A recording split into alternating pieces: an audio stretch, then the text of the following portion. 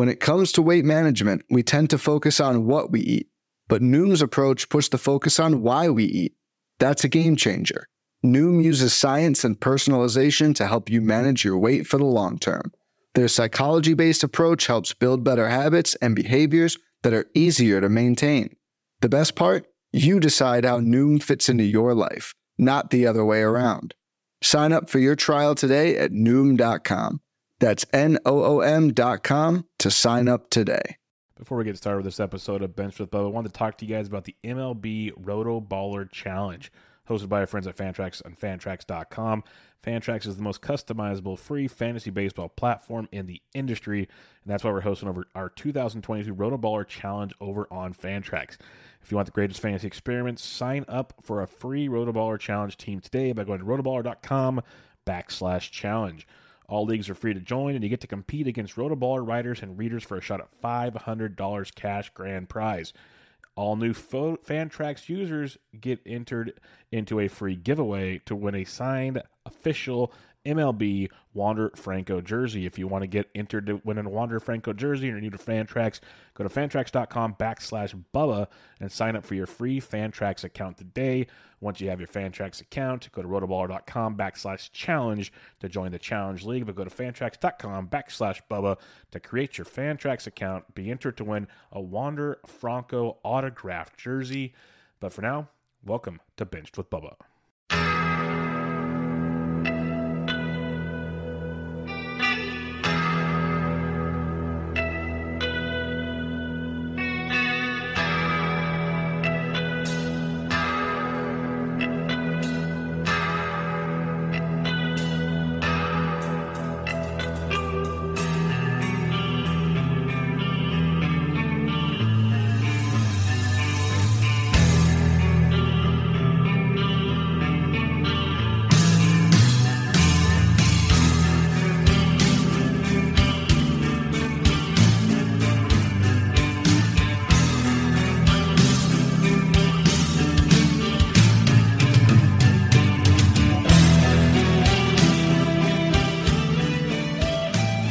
And welcome back, everybody, to another episode of Benched with Bubba, episode 448.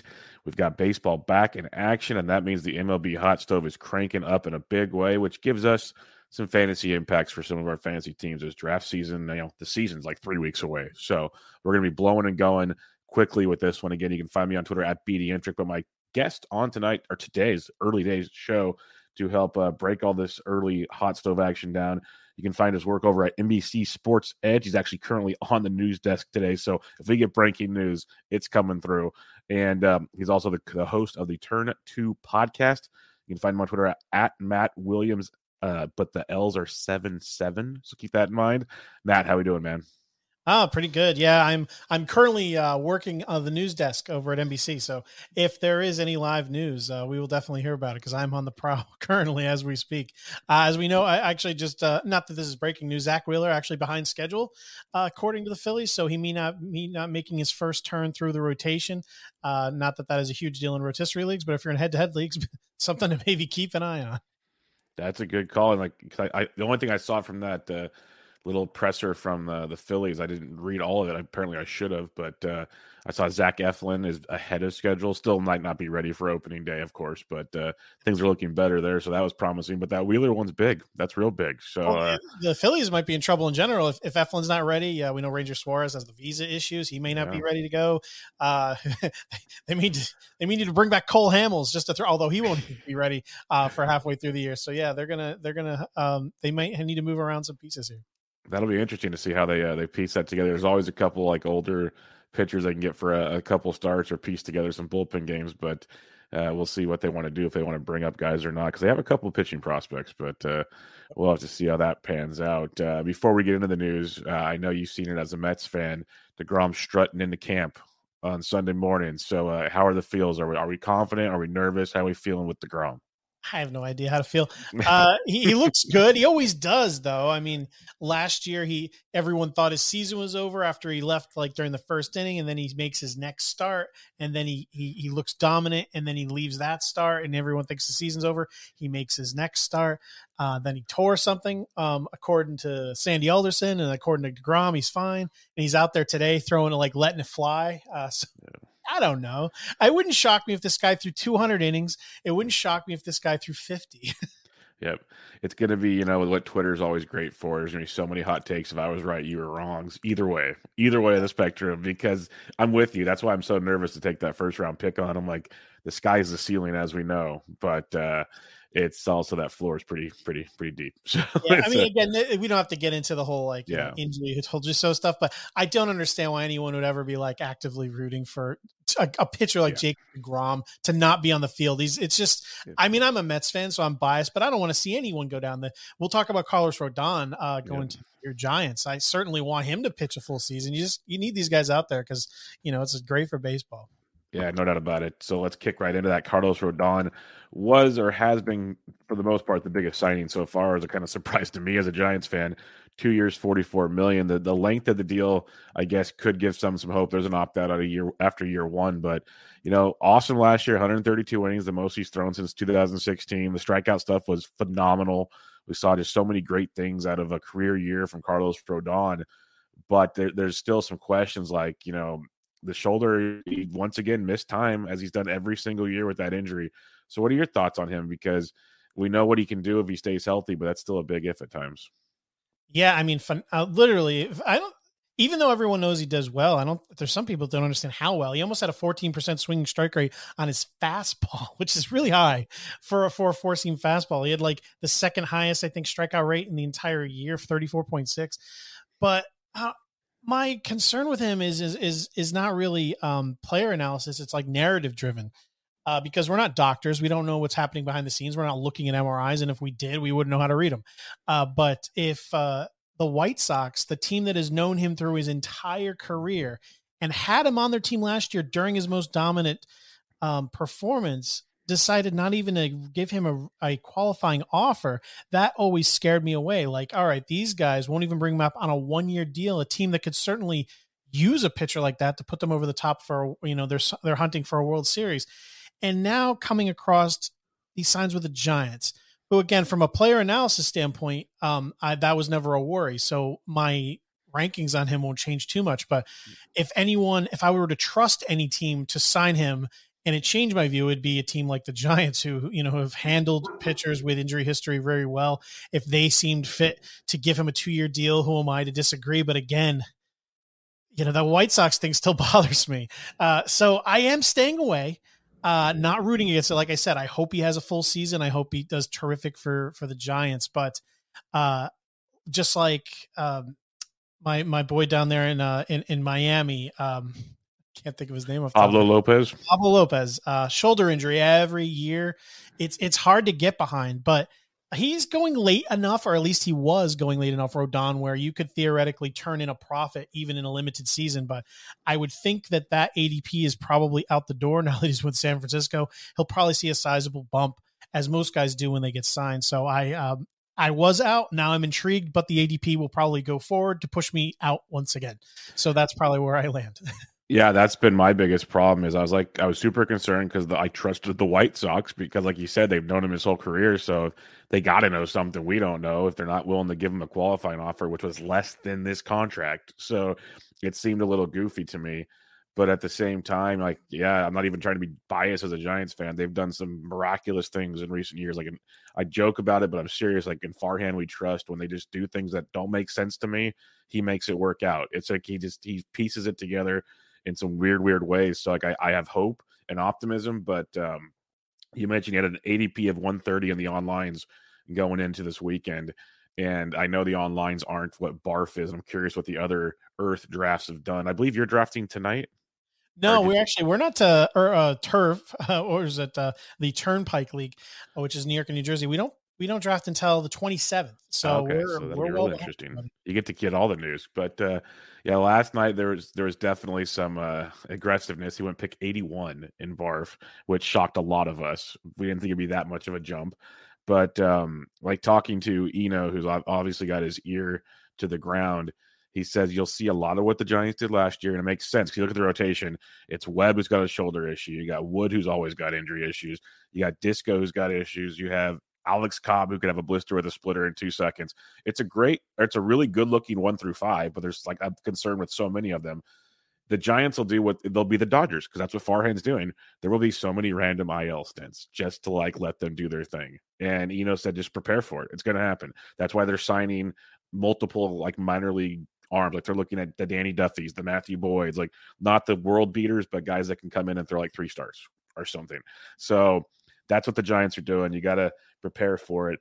But back to your Rodon point, I am kind of in your camp where it doesn't move the needle enough for me to be that aggressive on him because where he's moving up in drafts is another realm of pitchers I like. So maybe I'll miss out on him, but it kind of is what it is. Another pitcher I am not drafting at all, but I guess it's a good feel-good story, is Clayton Kershaw is returning to the Dodgers on a 1-year deal. And I may be naive, but the injury he left with last year, not doing anything about it, coming back to the Dodgers, I'm quite concerned with that whole setup. So what's your thoughts on Kershaw back in LA? They didn't give him a qualifying offer, which was what, 18 million around there. Something like that. And he ends up getting a $17 million offer essentially with incentives to do better. So they probably just wanted to wait and see how his elbow looked. And they, with the lock and everything, they were given an extra amount of time because no one could negotiate with him. So I'm assuming they kind of just were happy enough with what they saw. So this is essentially a delayed qualifying offer where, it still can be a 1-year deal that doesn't hurt them if it doesn't pay off. But we know how great he can be. I mean, last year was the highest ERA of his career, and it was 3.55, which is the career year for most major leaguers. His FIP was still 3 even, except 287. So he is great when he pitches. He missed the entire postseason with an elbow issue. I know there was a lot of people that feared he might need Tommy John surgery come the end of the year, but that doesn't look like it's going to happen. So, why don't we put it this way? I have a lot more interest in Carlos Rodon than I do at Clayton Kershaw. And I would be very surprised. I mean, let's just say the worst year of his career last year was 3.5 ERA, 5 ERA. I would bet a lot that this year is the worst year of his career coming up. So yeah, I mean, you can't make much into it where the Dodgers are happy enough to bring him back. It's a 1-year deal. They lost Max Scherzer. There's some question marks there with Trevor Bauer. So they probably just saw it as we'll take a shot. If it doesn't work out with the Dodgers, the money won't even hurt us. Yeah, they need depth is what this feels like to me. And his ADP pick 179 over the last couple of weeks, he's going around Marcus Stroman, Sonny Gray, another injury risk, Lance McCullers, which is interesting, Skubal, Wainwright. It's an interesting grouping there with Kershaw. Would you go Stroman or Kershaw? I mean, probably Stroman. Again, I like Kershaw, but I mean, I put very little chance that he is going to be pitching maybe even more than at maybe a half a season. He won't be quite himself. I'm not actually that huge on Stroman. I mean, I know he's added those extra pitches to his arsenal to give him a little more strikeout upside, but I mean, he's certainly proven over the last few years to be durable enough, even though he missed some of the 2020 season. But again, that could have been just by design. He's good enough out there, and he'll probably be out there for innings and a decent enough strikeout rate. So yeah, I'd go with Stroman. All right, the last one I'll give you here because they're kind of obviously both injured, and they're going 2 picks apart: Kershaw or McCullers. Kershaw. McCullers is kind of a never. He's had nothing but bad news happen to him so far. Right now here. I mean, I would really, really want neither of them, but at least we have good news ish on Kershaw and the fact that the Dodgers have decided to bring him back for a decent amount of money. So at least they feel it's a reasonable gamble. Whereas the Astros, we have no idea because there's nothing that would obviously give us a hint to where he is right now. Definitely. All right, this one's for you, Matt. The floor is yours. Your Mets making a big splash. Like, I'm a big Chris Bassett fan. I understand all the concerns people have, the pitch mix, and he's quote unquote lucky with certain pitches and all this kind of stuff. I get it. There are concerns, but there's also he could just be a pitcher. We can accept that too. ERA below 4 for 4 straight years, below 3.15 for 3 out of 4. He's been darn impressive there. Decent strikeout rates. They've improved over the last couple of years, and he's going to get you deep into games, not super deep. He's going to give you 6 innings or more often than not, it feels like, with Chris Bassett, which is huge. So what are your thoughts here? Are you excited about this? Are you concerned about this? What are your thoughts? No, I love it. He was among the league leaders of pitchers that went into the 7th inning. Last year, his strikeout rate was like a career best, but he has been improving in that area over the last 3 seasons. He's actually been among the best pitchers in the league, low key. I think he has a top 10 ERA in baseball over the last 3 years. Not overwhelming stuff, swinging strike rate, O-swing, nothing that you look there is eye popping.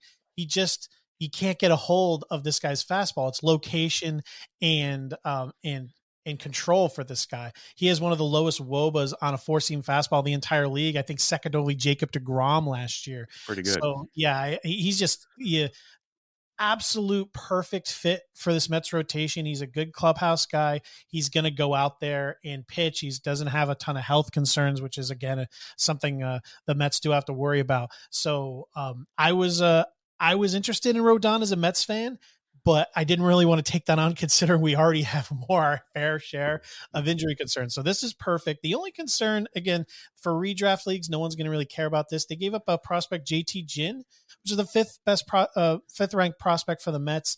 The rumors were the Mets were looking to rebuild their farm system and we're going to be looking to spend money or trade veterans in order to acquire a pitcher. So for 1 year of Bassett, because he's a free agent next year, it seemed like possibly a slight overpay, but again, you're looking to go for the owner, Steve Cohen, who wants to go for the World Series every single year. So there's no complaining here, but they definitely paid to get Bassett in the rotation. But again, I think it's a perfect fit. And in fantasy, great number 3 starter, should see a bump up, because I think if Oakland was going to compete, maybe it's a lateral move, but that's a sinking ship. Fire sale is underway. So it's good to not be one of the last people left over there. You want to get out.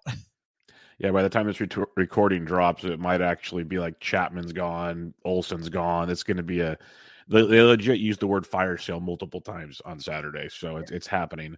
But yeah, Bassett, ADP at 140 in a really fun range of pitchers right now. So I'm curious to see how high he goes. Like, he could maybe get, Gallen's 4 picks higher. You have all these 7 picks higher. Rodon's only 10 picks higher. Like, he can move up to that Molly range and stuff potentially. I'm not saying he should get a massive jump in ADP, because I think he's still going to be similar production-wise with the Mets than he was with Oakland, but I think it's a good landing spot for sure. So that'll be a fun one to monitor. The Jays, they lost a lefty earlier this season, off season, and they gained a new one. Might not be a lateral move though, but they went and got Yusei Kikuchi on a 3-year deal. Kikuchi gives you innings, he gives you strikeouts. He also walks a lot of guys, gives up the long ball from time to time, and makes things interesting. Like, he'll have starts where he looks outstanding, then he has starts to make you just want to pull whatever last hairs I have out in my head. So it's a rough go with Kikuchi. But what's your thoughts on this, on a Jays team that the pitchers get better and better with that humidor in there, and the pitching, the coaches they brought in, they seem to have figured something out, but can they figure it out with Kikuchi? Well, the first thing that most people will probably jump to is that the Blue Jays were the mastermind behind fixing Robbie Ray, and that maybe they can work out something similar with Yusei Kikuchi, who is an enigma, because they paid him a lot of money considering he turned down a $13 million option. He got 3 years, $12 million per year, although it's front loaded. But the thing with Kikuchi is, if you look at his entire career, the numbers are kind of horrific, like with an ERA over 5 in his first year, over 5 in his second year.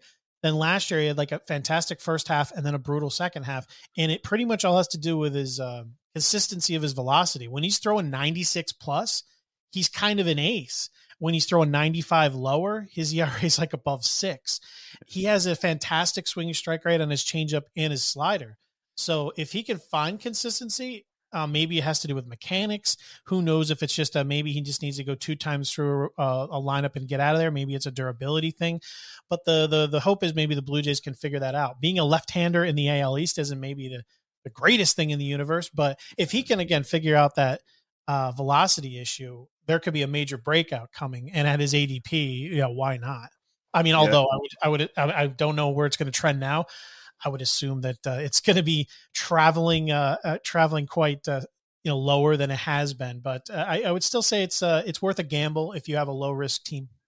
Yeah, I'm with you because his ADP was 337, 338 before this deal. We haven't seen a whole lot of drafts since then, obviously, but you'd imagine he creeps into like maybe the high 2s, give or take, which by then he's your SP 6, 7, depends on how you draft, maybe 8, and that does bring some fun to it because I usually drafted Kikuchi in the last couple of years just as a streamer on my bench type deal, or you could pick him up off the waiver wire because he does have those outings where he's really good. The matchups are really good, and I like to emphasize, like I said, that the ballpark in Toronto is not what it used to be with that humidor, so it's definitely a more pitcher friendly ballpark than it used to be. So it could be interesting with Kikuchi if they can figure that out with him. It's a lot about just controlling the walks, just control those walks, and he can really make things happen because the strikeouts will definitely be there. So fun one to watch. Doesn't break the bank, like you said.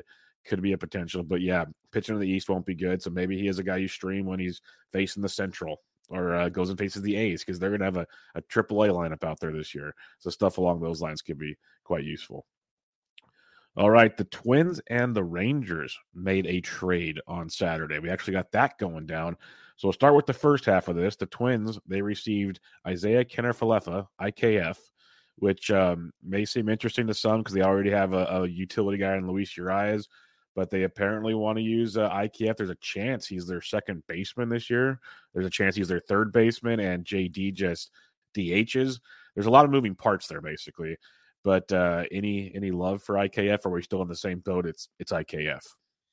I mean, it depends on it. Yeah, in Roto, in Roto, it's still stolen bases are a big thing. I don't know really what to make of him because he did bat like 280 in the second half. As much as badly as people say he performed, the power was completely gone. Not that he has much pop to begin with. He only stole 5 bases as opposed to 15 in the first half. But he's very versatile, which on a team with a ton of injury concerns, he's probably a good fit there. He's going to go in and play probably most days at shortstop, but he can move around if they need the help. So I think the at-bats will be there. He goes late enough in drafts, and I don't see his ADP changing much with this trade because with the injury to Josh Young, he was probably playing every day in Texas anyway. Twins is a little better situation for him, but the stolen bases are still stolen bases. So I would say there's still a use for him in fantasy, but he's an empty stolen base option like any other one at the back end of the draft. He's a desperation play. Yeah, that's kind of how I feel like he's probably a guy that you could leave on the waiver wire floor and pick up when you need him. I guess the flip side of that is they said in the press conference, it's like Yanni Hernandez, Andy Ibanez, Nick Solak, they'll kind of be the pieces for third base in Texas because they're not looking to spend because they say it is Josh Young's deal going forward and he's out for the year, but they want to keep it open for him when he comes back and he's hopefully healthy. Do you have interest in any of those guys? Like, did to be like in a 30-man league to make it of interest? Like we saw Solak at times be really good. So if he can play outfield third base and play more so every day, that could be interesting. But do you have interest in any of those options? Yeah, only in a draft and hold where you're dragging 50 rounds, the Andy Ibanez and Nick Solak. And other than that, not a ton, because if you're in a more shallow league, even a 15 team mixed with a, somewhat shallow bench, there's probably better options that you can at least take a flyer on.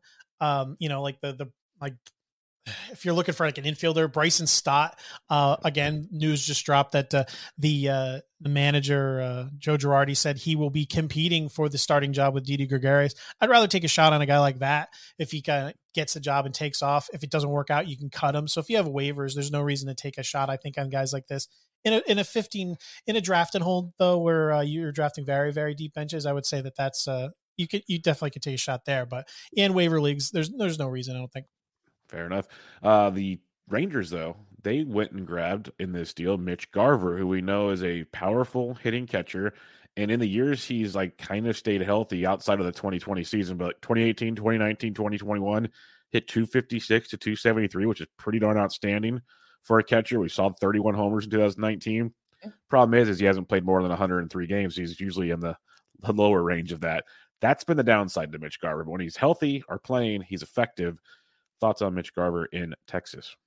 Love it. Everyone has already kind of mentioned it already, but yeah, the playing time will be there. He doesn't have one like Ryan Jeffers breathing down his neck for playing time. Texas, he may be the third best hitter on the Rangers, behind Seager and Simeon, and roster resource has him batting cleanup. So yeah, we don't know about the health concerns, but even if he just sees a modest bump in at bats, he's easily a top 10 catcher. The 31 home runs may look to like a fluke to some in 2019, like happy fun ball stuff, but not really. If you look what he did last year and extrapolate it out, I mean, he had over a 17% barrel rate, like a 50%-ish hard hit rate. The power is very legitimate. So yeah, at a position like catcher, he's an absolute steal if you have drafted him already, probably. Going forward, I still don't see his ADP shifting much because he was appropriately being ranked. I think there was just a large gap in ADP. So I don't see him moving much further up in the actual catcher rankings themselves, just going a little earlier in drafts. But I still think it's a really good spot if you want to wait on catcher. I think he's clearly should be considered in that top tier where he wasn't. I think there was like a cutoff after like Contreras, Stevenson, Ruiz. And then there was most people consider there to be a shelf. I think Garver maybe jumps to the very back end of that shelf of catchers for me.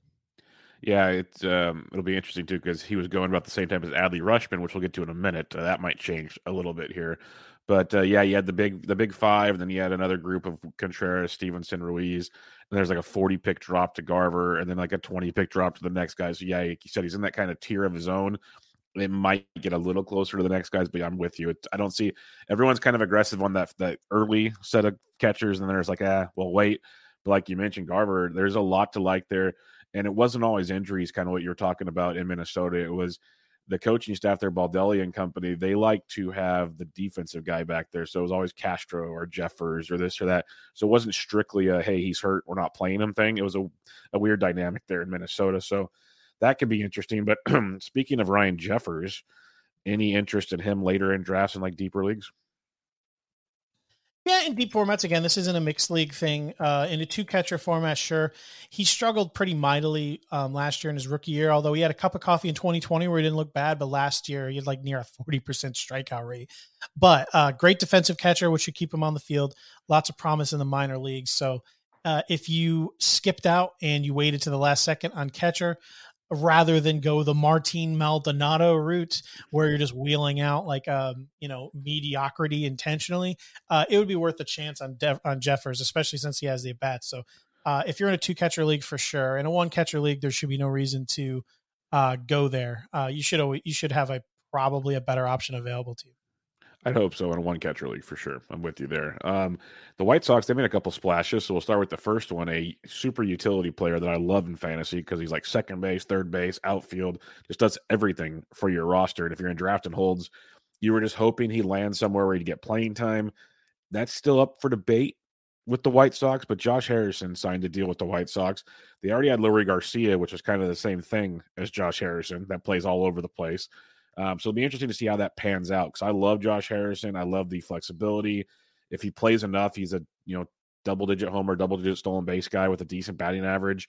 Again, depends on the playing time. And in daily formats, that's cool. In weekly formats like NFBC, that could be a challenge at times to get those at-bats you're trying to accumulate. But it's a great team to play on, a great offense to play on. Playing time could be the concern. So what's your thoughts on Josh Harrison? Are you good with this move? Does it make you want to move him up in drafts? Or are you still kind of like, I don't know where the consistent playing time's coming from? No, I actually was already heavily kind of invested in him in at least the draft and hold the deep formats because I actually had always assumed he's probably going back to Oakland. That's what I thought too. It made sense. Yeah. He maybe even have batted third there by the time they were done gutting this thing. But, as far as most beat writers in the radio in Chicago is concerned, they seem to be indicating that Chicago plans for Harrison to play as their everyday second baseman for the most part. That'd be outstanding. being sprinkled out. He's not any kind of a platoon. So yeah, that would be terrific. I mean, even batting lower in the lineup, if you're in there mostly every day for Chicago, that is just a great run scoring machine. And he is versatile enough to move around as well to stay in the lineup even more. So yeah, it's a good spot for him, even though you can easily see them upgrading over him. I don't think there's a reason to. I mean, I think they signed him as a nice, inexpensive and versatile option for their team, and they plan on starting him. So yeah, I would move him up because position eligibility is nice. He gives you a little pop, a little speed. He's a great guy to fill out any team with. Perfect for your bench. And pretty much any format, to be honest, 12 team, 15 team draft, anything. I think he is a solid guy to draft because he'll be able to help your team across pretty much any format. Team Josh Harrison here. I like that. I like the sounds of that because I like him too. It was funny. I had him in my queue at Barf, and then I was 2 picks away when the news dropped. But the guys that were ahead of me weren't paying attention because I was not drinking during the draft because I had to drive almost 3 hours home.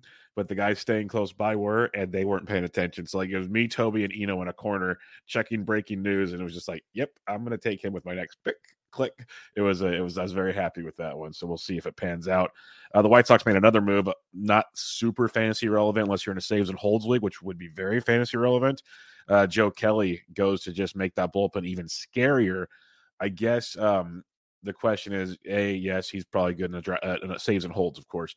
But B, the news that came out after this move from Tony La Russa says they don't plan on trading Craig Kimbrell, which to me is hilarious. But what's your thoughts on this White Sox bullpen with Kelly joining the mix?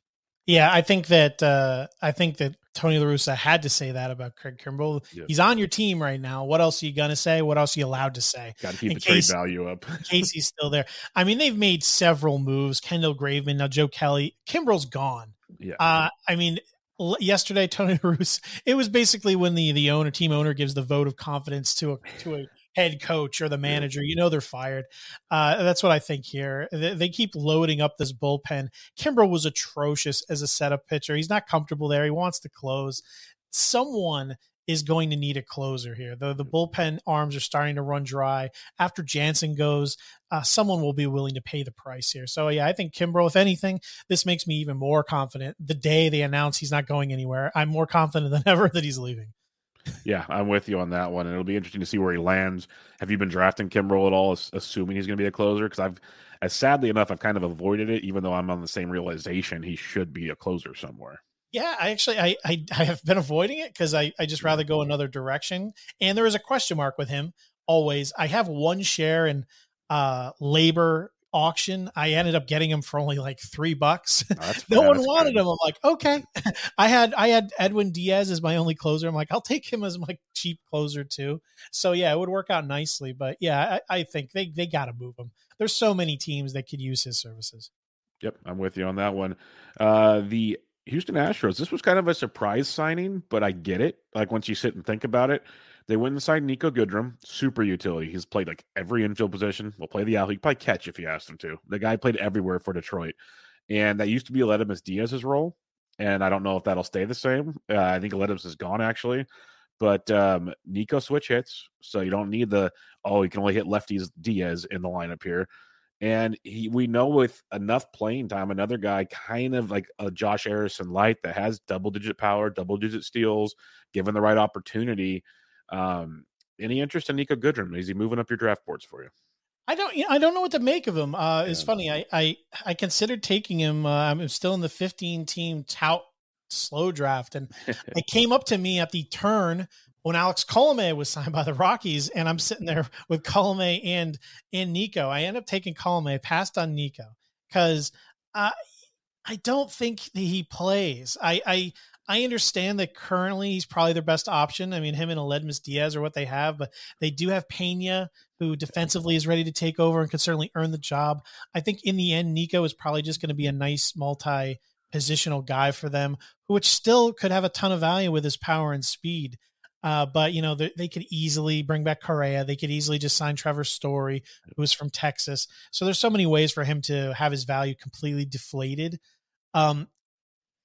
if you are in desperation in a mixed league at middle infield, I could see taking a shot in the event that the Astros somehow are not able to upgrade and he earns that position, because he would be very valuable, and then just cut him and move on. But that we're talking like last round flyer type player. So yeah, it's up in the air. His value is completely tied to what the Astros do the rest of the way. And there's so many avenues that they can take to kind of turn his value into zero. Yeah, I'm with you. So deeper formats, if you want to take a dart late, I could see it. Just know that he could be your first drop type thing. But it could be one of those deals where they don't get lucky. I think Story's going there, but maybe they just don't get him. And you don't get anybody there. And next thing you know, he has a good spring and hey, they're starting shortstop. So I don't think that's the case. Like that's like the 1% outcome, but you never know. It could happen. So if you're really desperate, go for it. But he's probably more waiver wire fodder as well. A guy that offensively isn't great, defensively one of the best in baseball, so he makes it tough for fantasy. But the Cubs went and signed Andrelton Simmons. Not a big move for, like I said, the offense, but great for the defense when you invested in guys like Stroman and Miley and Hendricks. Like, it's really helps your defense out a ton if you're trying to compete a little bit, I guess.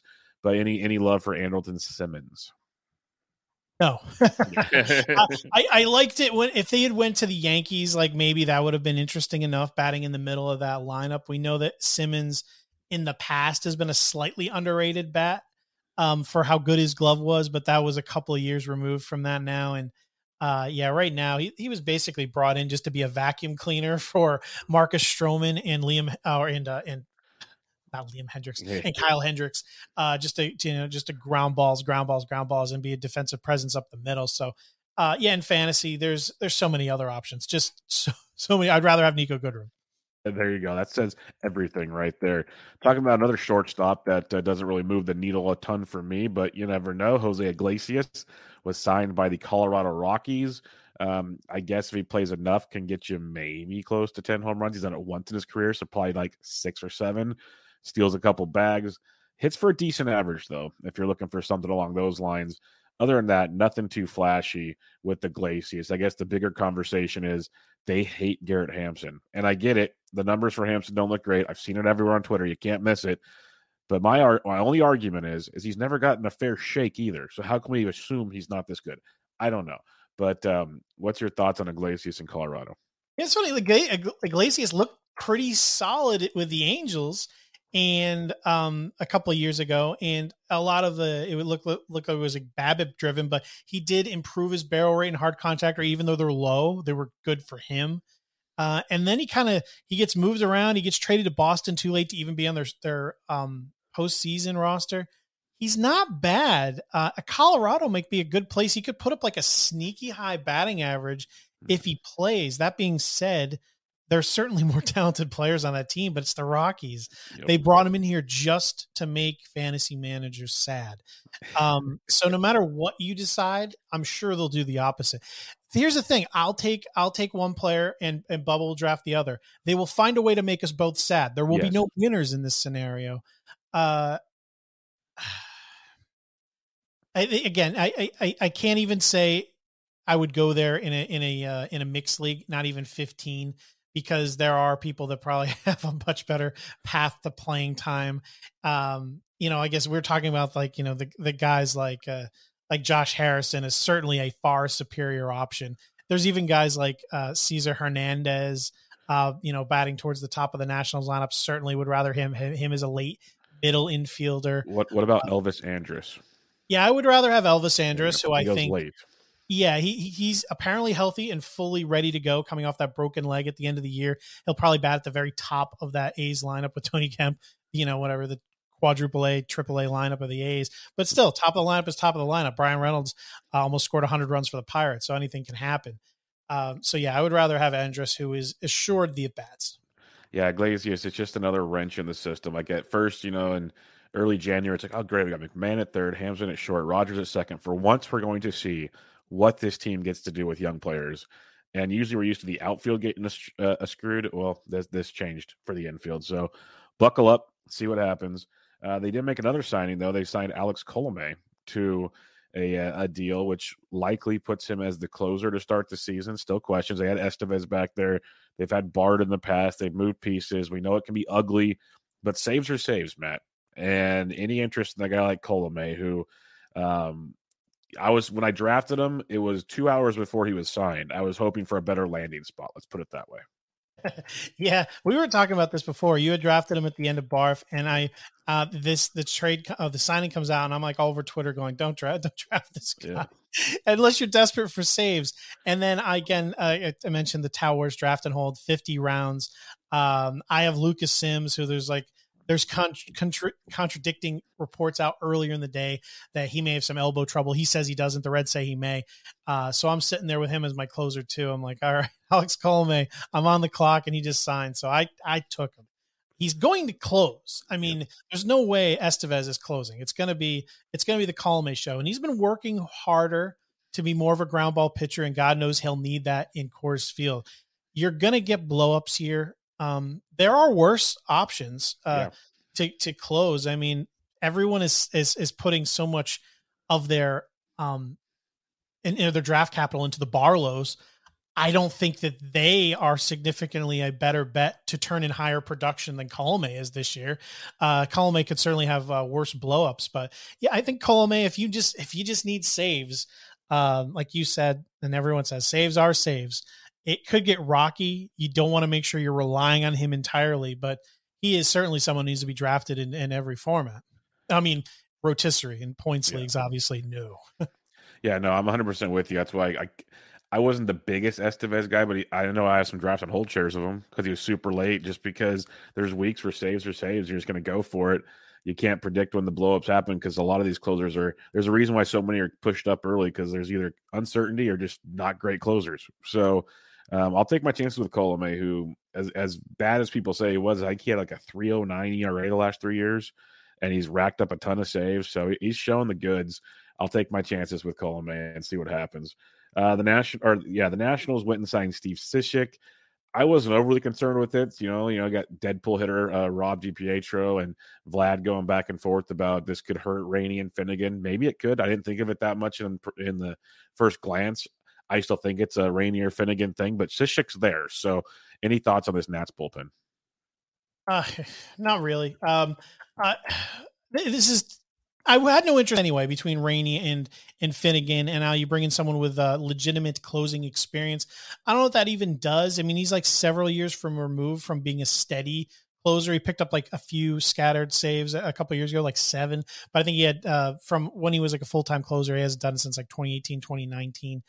He's not bad. I mean, some people are like laugh this off. If you actually look at his career numbers and what he did last year, he's certainly capable. It's not that hard to be a closer. Everyone kind of always thinks you have to be this dominant pitcher. You just have to have the mindset for it. I mean, all you need to go out and do, remember, the best hitters in the world fail 70% of the time. So all you got to do is go out there and throw the ball over the plate. So he can get the job done. If he claims the position, he should be fairly valuable in rotisserie formats. Again, I mentioned the Barlows. If Cishek was named the closer, like by the manager, he immediately should be drafted in front of the Barlows, who are going decently early in rotisserie drafts. So, as much of a joke as this is, I want none of them unless one of them is named the closer. And if they are named the closer, that has value. And I would say the one I'd have the most interest in if they were named is Cishek, because I've seen him do it. And I think that I think that he has a decent enough chance to get through the season as the guy. He's certainly not the most talented. He could be supplanted if someone is just pitching better, which is certainly the case here. But, people are paying top dollar for Mark Melancon, and basically Cishek, if named the closer, would be a dollar store version of Melancon. So it's not as bad of a proposition I think people are making out to be. Certainly not a target of mine, but he is someone that you shouldn't laugh it off if this is a legitimate thing. No, definitely true. Like I said, I didn't think of it at first. I thought I was like, just another guy. But then seeing guys talk about it opened my eyes more to like, he's certainly just another guy. But your points about the experience and this and that, it does make a point. But like you also said, is I wouldn't draft any of them until we get some certainty on this one and go that direction. Unless like you're in a draft and hold and you want your darts. The Orioles, they signed Robinson Chirinos to a deal, which now they have Chirinos and Nottingham on their roster. And if anything, the panic that set in for many is, does this mean Adley Rutschman is pushed back? And as much as they wanted to change service time manipulation in the CBA, this could be a chance for service time manipulation with Adley Rutschman. So what's your thoughts on, I guess more importantly, what's your thoughts on Adley Rutschman's stock going into draft season? I'm always of the opinion that the CBA has done nothing necessarily to force teams to put prospects on the team. Apparently, if they're on your team opening day and they win Rookie of the Year, you get like up to 3 draft picks, which seems crazy. But I don't know how teams are going to handle that yet. The one thing for sure is the Orioles can finish in last place without Adley Rutschman. Yep. So I think they made this signing in order to give themselves the flexibility to do just that. He will be up at some point, but most catchers outside of like JT Realmuto struggle. Look at Ryan Jeffers, we were talking about earlier, 40% strikeout rate almost. Rutschman, obviously, way above him. I'm not trying to compare the two. But most catchers do struggle early, even if they do come up. So if you tie that into the Orioles probably keeping him down, I'm not really interested in drafting him at all. He's not someone you can keep tabs on and pick him up later because someone's going to draft him. You know, there'll always be someone who's really high on him because of his upside and his pedigree. But I won't be one of them. It's catcher. I would rather just draft Omar Narvaez and roll with him later in the draft, someone like that, than take an earlier draft pick on a guy like Rutschman, who I'm not sure when he'll be up and if he's up, if he'll even be effective. Come when the end of the year. So yeah, rookie catchers are usually a pass for me, and especially ones that come with a higher price tag. Yeah, I'm with you. I have 0 shares. I've just been concerned of how it's all going to play out in Baltimore, and it's starting to play out that way. So we'll see how that one continues to go. Angels re-signed Kurt Suzuki. Are you concerned at all for Max Stassi besides his own personal health? Nah, not really. Okay. I think that he won't have full-time at bats like an elite catcher, Stassi, and Suzuki is brought in for someone who's going to play. He's certainly going to play, but Stassi is still the guy there. And I think where he's going at the very end of drafts as a last resort catcher, or definitely a solid option in a 2 catcher leagues for your second catcher, that's perfectly fine. So Suzuki doesn't scare me away. No matter who the other catcher was, Stassi was always going to get some time off. They just have a better option there now. So I don't think much has changed. No doubt about it. I'm with you there. Phillies, they went and signed Juris Familia. Not the biggest move for fantasy, but what it did do is when they talked about Familia, and they didn't talk about how they overpaid for him, but we'll leave that to the side. But they did basically say that Corey Knebel is their anointed closer going into the season. Now, that can still change. Lots can change. But they did say that, which was kind of the argument for a lot of drafters. Like, do you take the chance early because they're going to go grab a Kimbrel or something? Well, now it looks like it's his job. So are you on board with Corey Knebel as an earlier pick like he has been going now? See, here's the thing. I don't believe them that they necessarily won't acquire another closer. They just signed Juris Familia, who has decent experience in that area. I mean, he's basically a mirror image of Hector Neris in the terms of he can be dominant, but then he can also blow up. Knebel hasn't pitched a ton in recent years. The workload's going to be an issue there. So at minimum, I can't see him being a full-time closer in terms of a guy who goes, back to back constantly and gives you that full run. So I think at minimum, he's going to have like a buddy. They're going to have a buddy system in the 9th inning. And until I see Craig Kimbrel on another team, Kenley Jansen on another team, there's so many other guys still available. I mean, they can even bring back their good buddy Anderson, Ian Anderson, or not Ian Anderson, Ian Kennedy. There's a lot of different ways to go. I think Knebel at his current price still isn't being drafted maybe out of my range because I think that he is still very talented. But I think now that this quote has come out, maybe he'll be being drafted a little too high. So, I'm fine with it. I'm probably not going to be aiming this direction because I still don't trust it. His workload is I mentioned this earlier. It's his workload. I can't see being what you want it to be out of a top closer, and he'll be getting tons of days off. And I don't think the return on investment will maybe be there. All right, and I agree with pretty much all that because I've been avoiding him. So I'm concerned about the actual workload as well. But it is funny when you look at his ADP around 185, going 7 picks earlier at 178. Blake Tryon, who technically doesn't have a job yet. You have Scott Barlow, who we talked about, like he's got the job, but how secure is it at 177? And then you got a couple like David Bednar's going 20 picks later at Pittsburgh. It's an interesting range for closers, that's for sure. So we'll have to wait and see where Knable's ADP goes with this quote unquote anointed closer tag that got thrown out there on a late Saturday or Sunday morning, whenever that quote was thrown out. Random breaking news before we move on is according to Lindsay Adler, league sources confirmed that the IL are moving back to 15 days instead of 10. So we should see a little less of this nonsensical fake IL stints. This should curb that a little bit. Let's hope so, because that did, once we saw that 10 days, it became a joke. But we'll see. We'll see for sure. So that's a good move. The players must have wanted that, which is interesting because, or maybe not. I don't know. That's an interesting move. I wonder how that was up for debate, but some other things weren't. That'll be really interesting because I'm still blown away they didn't decide on a baseball that they're going to use. Like, out of all the talk, that was never decided upon. They've decided to mess with everybody. That's what they've decided to do. Pretty much. I mean, they talked about doing that with a pre-tack ball, right? Which I think is a great idea if they can pull it off. Yeah, I mean, they do it over in Japan. Yu Darvish apparently had a whole bunch of balls he was showing around his Padres teammates. They all loved it.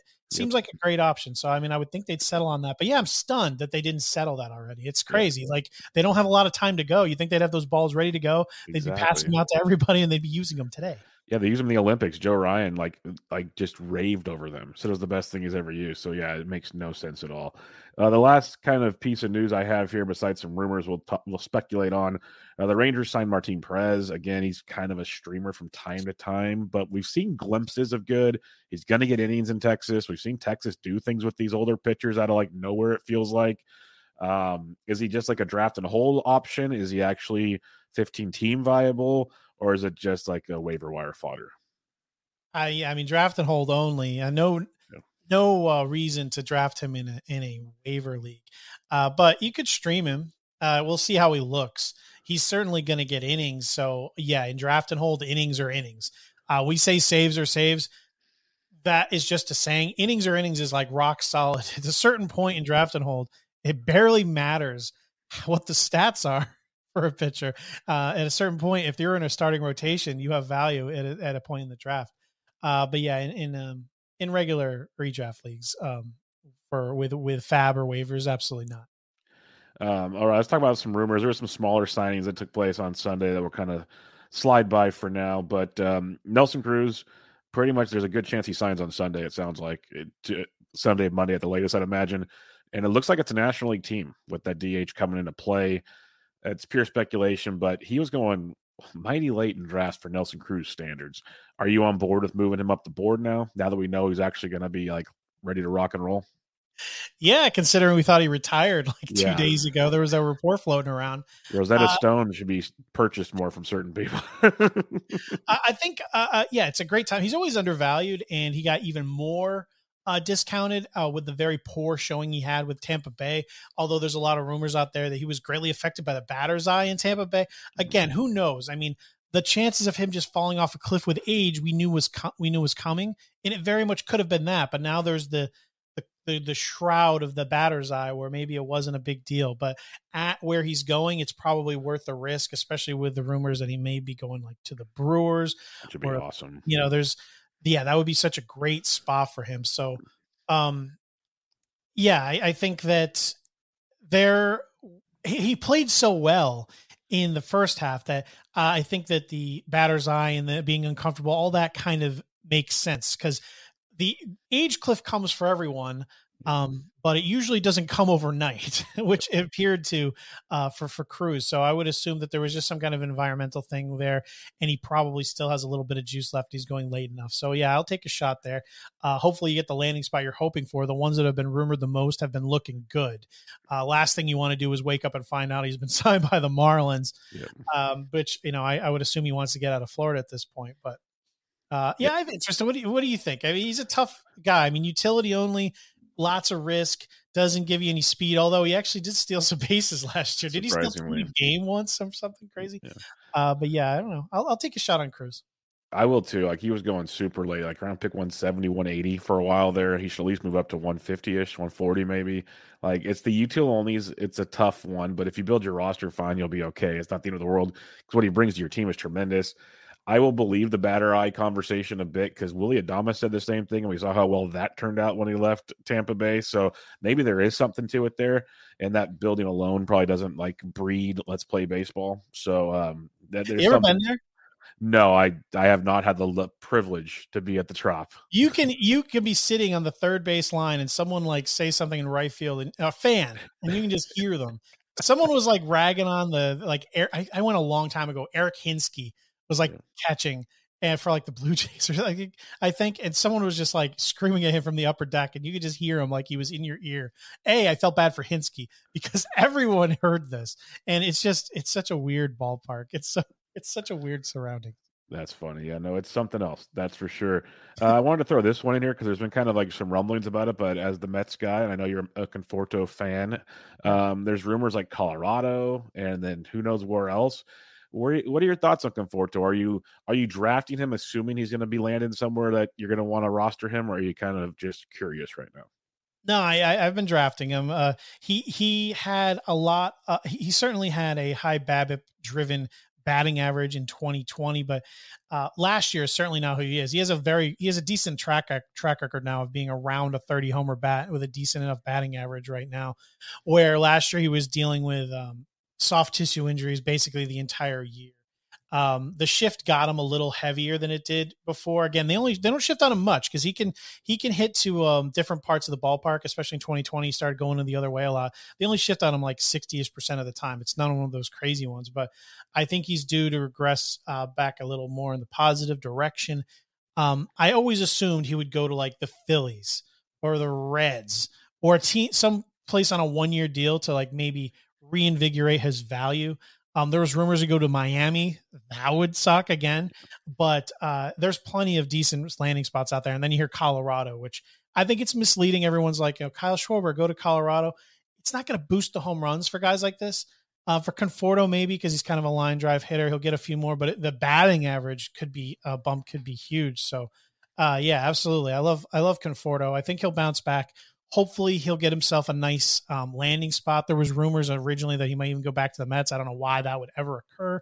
They've since been, I think they said they weren't as interested. So yeah, I think he'll end up maybe signing a very short-term deal, probably 1 year with in a nice hitting environment to boost his value. In Colorado, Philadelphia, all those teams like that make some sense. Yeah, he's got an ADP around 194. We know the dude's got some legit power. If he can get for an average in a good environment, like you said, it's probably a good run scoring environment to pad the stats. It's intriguing. The more I started to look into him, that he could be one of those. Like they talk about Eddie Rosario, Jorge Soler, like all these free agent outfielders that their ADP could rise. And Conforto doesn't feel like it's in that conversation enough. But when you look at the rumors and like what you were saying, it's usually Colorado or Philadelphia or Cincinnati, somewhere it's going to be a boom for him. So it would be quite interesting. Anyone in OBP league, because they're getting more and more popular. He is someone that always gets a nice bump there. Again, he's not being respected across the board, but he's not even getting that bump in OBP like he should. So a pretty decent, I think, value / steal in an on-base percentage league. Yeah, good call for sure. Let's talk Brian Reynolds. Mentioned him earlier in the pod, but a lot of heavy discussion about a potential trade to Miami for Brian Reynolds, and that gets Mike Kerwin's juices flowing to get Brian Reynolds in his backyard. But as he's a former Giants prospect, I remember seeing him in single A in San Jose and going, God, this guy can hit. And he's hitting for Pittsburgh very well, showed a little pop even. And going to Miami, that team's got decent offensive talent, not great, but you throw Reynolds in the mix, it still makes it a pretty good team with Avi and Chisholm and I guess you could say Anderson and a few other bats there. What's your thoughts on Reynolds, especially if he moves to Miami? I like him anywhere. He produced in Pittsburgh, so he can produce anywhere. You know, that's True. A pretty cavernous ballpark in its own.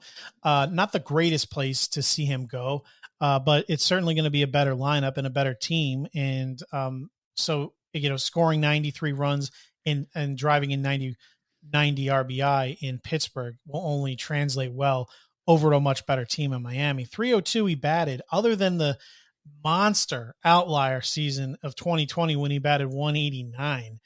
He has never batted below 302 in his entire life. Last year was the lowest batting average he ever had. In the minor leagues, it was like 302, 314, 312, 367, 317. And he doesn't strike out much. He typically is hovering around a double-digit walk rate. And besides the great plate discipline, in the second half last year, his ISO and hard contact metrics were like kind of cruising upward. I did one of my player threads on him, and I actually can see Miami not being the greatest spot for this to happen. I would hope that he goes somewhere else, but he has the ability to hit 30 home runs because of the kind of contact and the plate discipline he has of chasing fastballs, that he could have that kind of power in him. Where it, you look at all of his like middle of the road metrics and you may not see it, but kind of the way Jeff McNeil used to generate power a couple years ago before he started to struggle. Good hitters just know how to hit the baseball, and he's one of them. So not only do I believe in him, regardless of the ballpark, but I think that there is another gear we have yet to see, especially if he lands on a better team. Yeah, that'll be interesting to see. I'm really curious because the talent, like you said, is legit. We'll see where it goes. And it is funny kind of saying that the Marlins are a better team than Pittsburgh, which is sadly true. That's where we're at these days, folks. So it'll be fun to see how that plays out.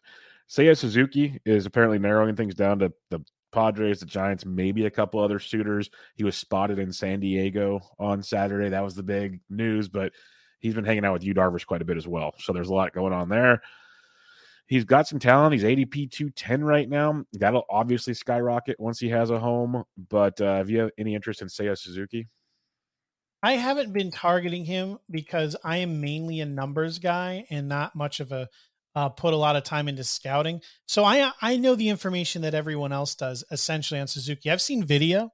I do not know how to properly transfer that kind of production over into MLB because no one does. The boom and busts vary from imports from those leagues, and projections have him, most of them batting around the 250 to 260 area, with limited plate appearances, or the ones like Zips giving him like a full-time role, only have him batting like 14 home runs and 6 stolen bases. Fangraphs, the depth charts have him batting 280 with 27 home runs and 10 stolen bases. So you can just see even the projection systems don't know what to do with this guy. I would assume wherever he signs, because he has the pick of a lot of teams, he'll get the playing time. So that doesn't necessarily worry me. So I would say he seems like a decent gamble to take. I just never know when in the draft to take the bet. It's like someone just decides all of a sudden, okay, I'll take him, because he has like a really high min and max pick. There's no appropriate space to take him. So yeah, I haven't been targeting him because it's a question mark. And usually when I do my player evaluations and I'm building a team for a roster construction standpoint, if a player has too many question marks, I usually just erase them from my board. And that's what I'm doing with Suzuki. There's a chance I end up with a share here or there if he happens to fall and I don't like my other options. Like, hey, I'll just take a shot here. But more often than not, I'll just take a more known quantity. No, that's fine. That's totally get it. I think I have like a couple maybe shares of him in draft and hold leagues, but I haven't been like going out of my way to go draft him like I know other people are, because that's been the biggest thing, is transferring the Japanese success to the bigs. Not many have done it outside of Ichiro Suzuki. So it's like, it's very tough. This guy, Seiya's young. He's supposed to be very good, very, very good. So we'll see how it pans out. But it even took Shohei a little while to get comfortable and crush baseballs. So there might be a learning curve for sure. I think going to maybe the Padres where he can hang out with Yu Darvish wouldn't be a bad thing for him. That would help a nice transition type thing. And then in San Francisco's got a big Japanese culture as well. I think that's why a lot of guys kind of gravitate that direction. Seattle's obviously been able to do it pretty well too. So we'll see where he lands. That I think it'll be a big part for his comfort level, which might help with his success as well. But that's a lot of speculation, of course. We'll have to see how all that plays out. Don't sign in San Diego, man. Look what they did to Hae-Sung Kim. It's all a lie. They promise you playing time, and then they sit you on the bench. Exactly. Yeah. Well, you look at that team. They got Will Myers and Grisham, and they could play a bunch of people in that outfield still. So they got a lot of pieces in play there. But they're also rumored to be looking to trade some catchers and whatnot. So we'll see how that pans out. Rumors are Chapman and Olsen could be traded soon. They might trade more guys in Oakland. I didn't really put it specifically on the outline, but when you go on roster resource, it was a fun exercise last night trying to figure this out. There's a lot of openings potentially in this roster. Are they great openings? No, like, yeah, Tony Kemp out there. Seth Brown might get some more love. Chad Pender's going to get a bump. Maybe Eric Thames gets a chance. Are you interested in any of these potential guys that might benefit from the A's just gutting their roster? Because they're going to get playing time. So it's going to be interesting. Yeah, I don't know. I already talked about you talked about we thought Josh Harrison would be going back to absorb a lot of these at bats, and that's not the case. So now I'm looking at guys like Nick Allen to be brought up from AAA. He did fairly well. He as decent speed guy. He gives a little bit of pop, but again, there's not a lot of data there. He had 151 plate appearances in AAA. At a 243, no home runs and 4 stolen bases. So who's to say how he'll adjust to the majors? Because they say right now that, there's a huge gap between the talent level and the difficulty between AAA and the majors than there ever has been. So there's not necessarily anything you can count on there. With everyone leaving in the kind of the DH spot, maybe being a little more open, I'm interested in a guy like Seth Brown, who has been more of a platoon bat, who I think they may have to lean on more, who has like a ton of power, who can hit 30 plus home runs easily. I think if they give him the opportunity to be out there on an everyday basis. So I think that maybe a person like him, Chad Pinder, he can move around. He's someone that'll certainly be soaking up a good amount of at bats as well. I don't know what they plan on doing as far as replacing these guys. You'd think they may be on the scrap heap to sign guys, but again, the guys I thought they'd get, like the Jose Iglesias of the world and stuff, they're kind of signing everywhere else. So yeah, it's possible. What you see is what you get. I mean, they signed Eric Timms. Maybe he's starting every day for these guys. Who knows? Yeah, people made fun of me when I tweeted that out. I was half joking as well, but like, oh, he's not. I'm like, the A's are going to open up roster spots, guys. Like, this is happening. Expect it. Oh yeah, Tim's. I mean, I would expect him to be on the major league roster for sure. But yeah, Tony Kemp. I've been talking him up a while. There's some very smart guys, especially people like Scott Genstead over on the RotoWire podcast. He's an A's fan. He does not like Tony Kemp because he watches him on a daily basis. He says he has like less power than like a plastic fork, but he has like over a 90% Z contact rate for his entire career, and he has an amazing plate discipline, and he's going to bat probably lead off for a major league team, and he's got some speed.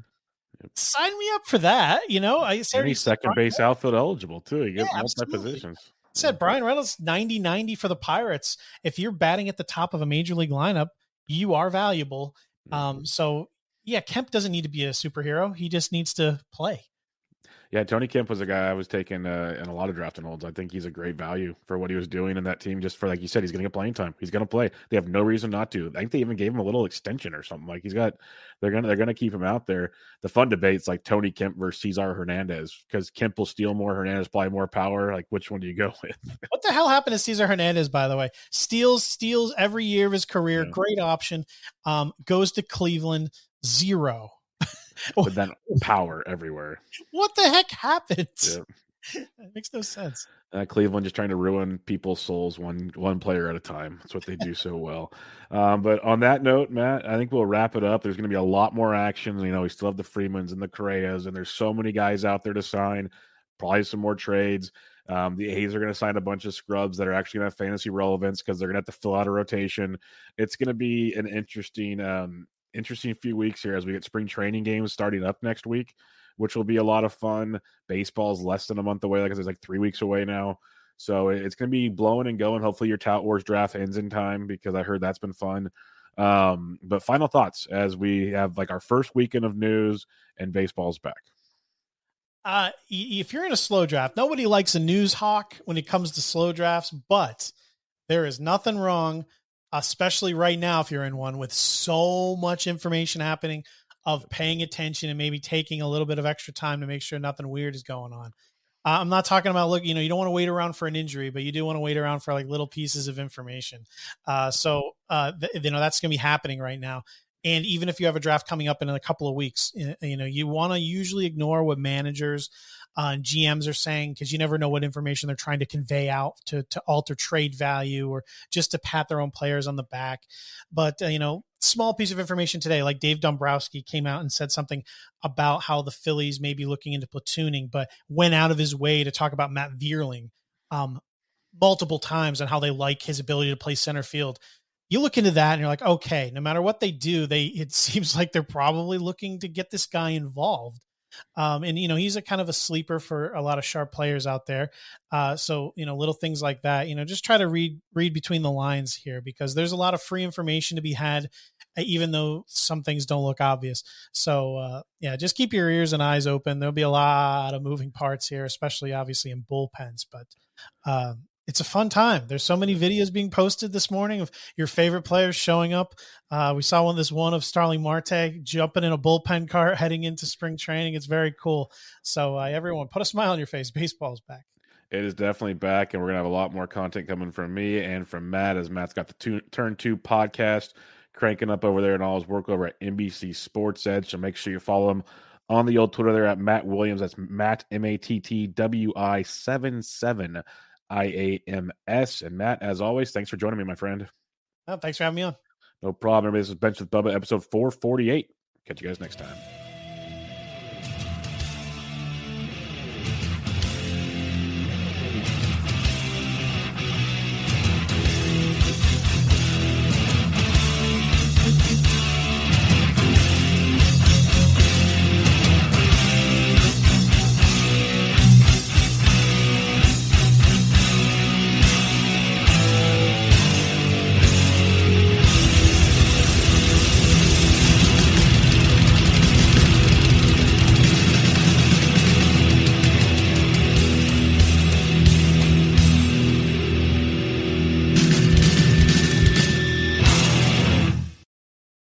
Life's better with an auto policy from American Family Insurance.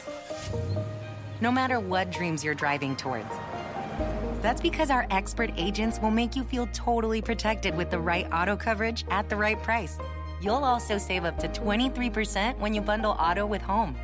American Family Insurance. Get a quote, find an agent at amfam.com. Products not available in every state. Visit amfam.com to learn how discounts may apply to you. American Family Mutual Insurance Company, SI, and its operating company, 6000 American Parkway, Madison, Wisconsin.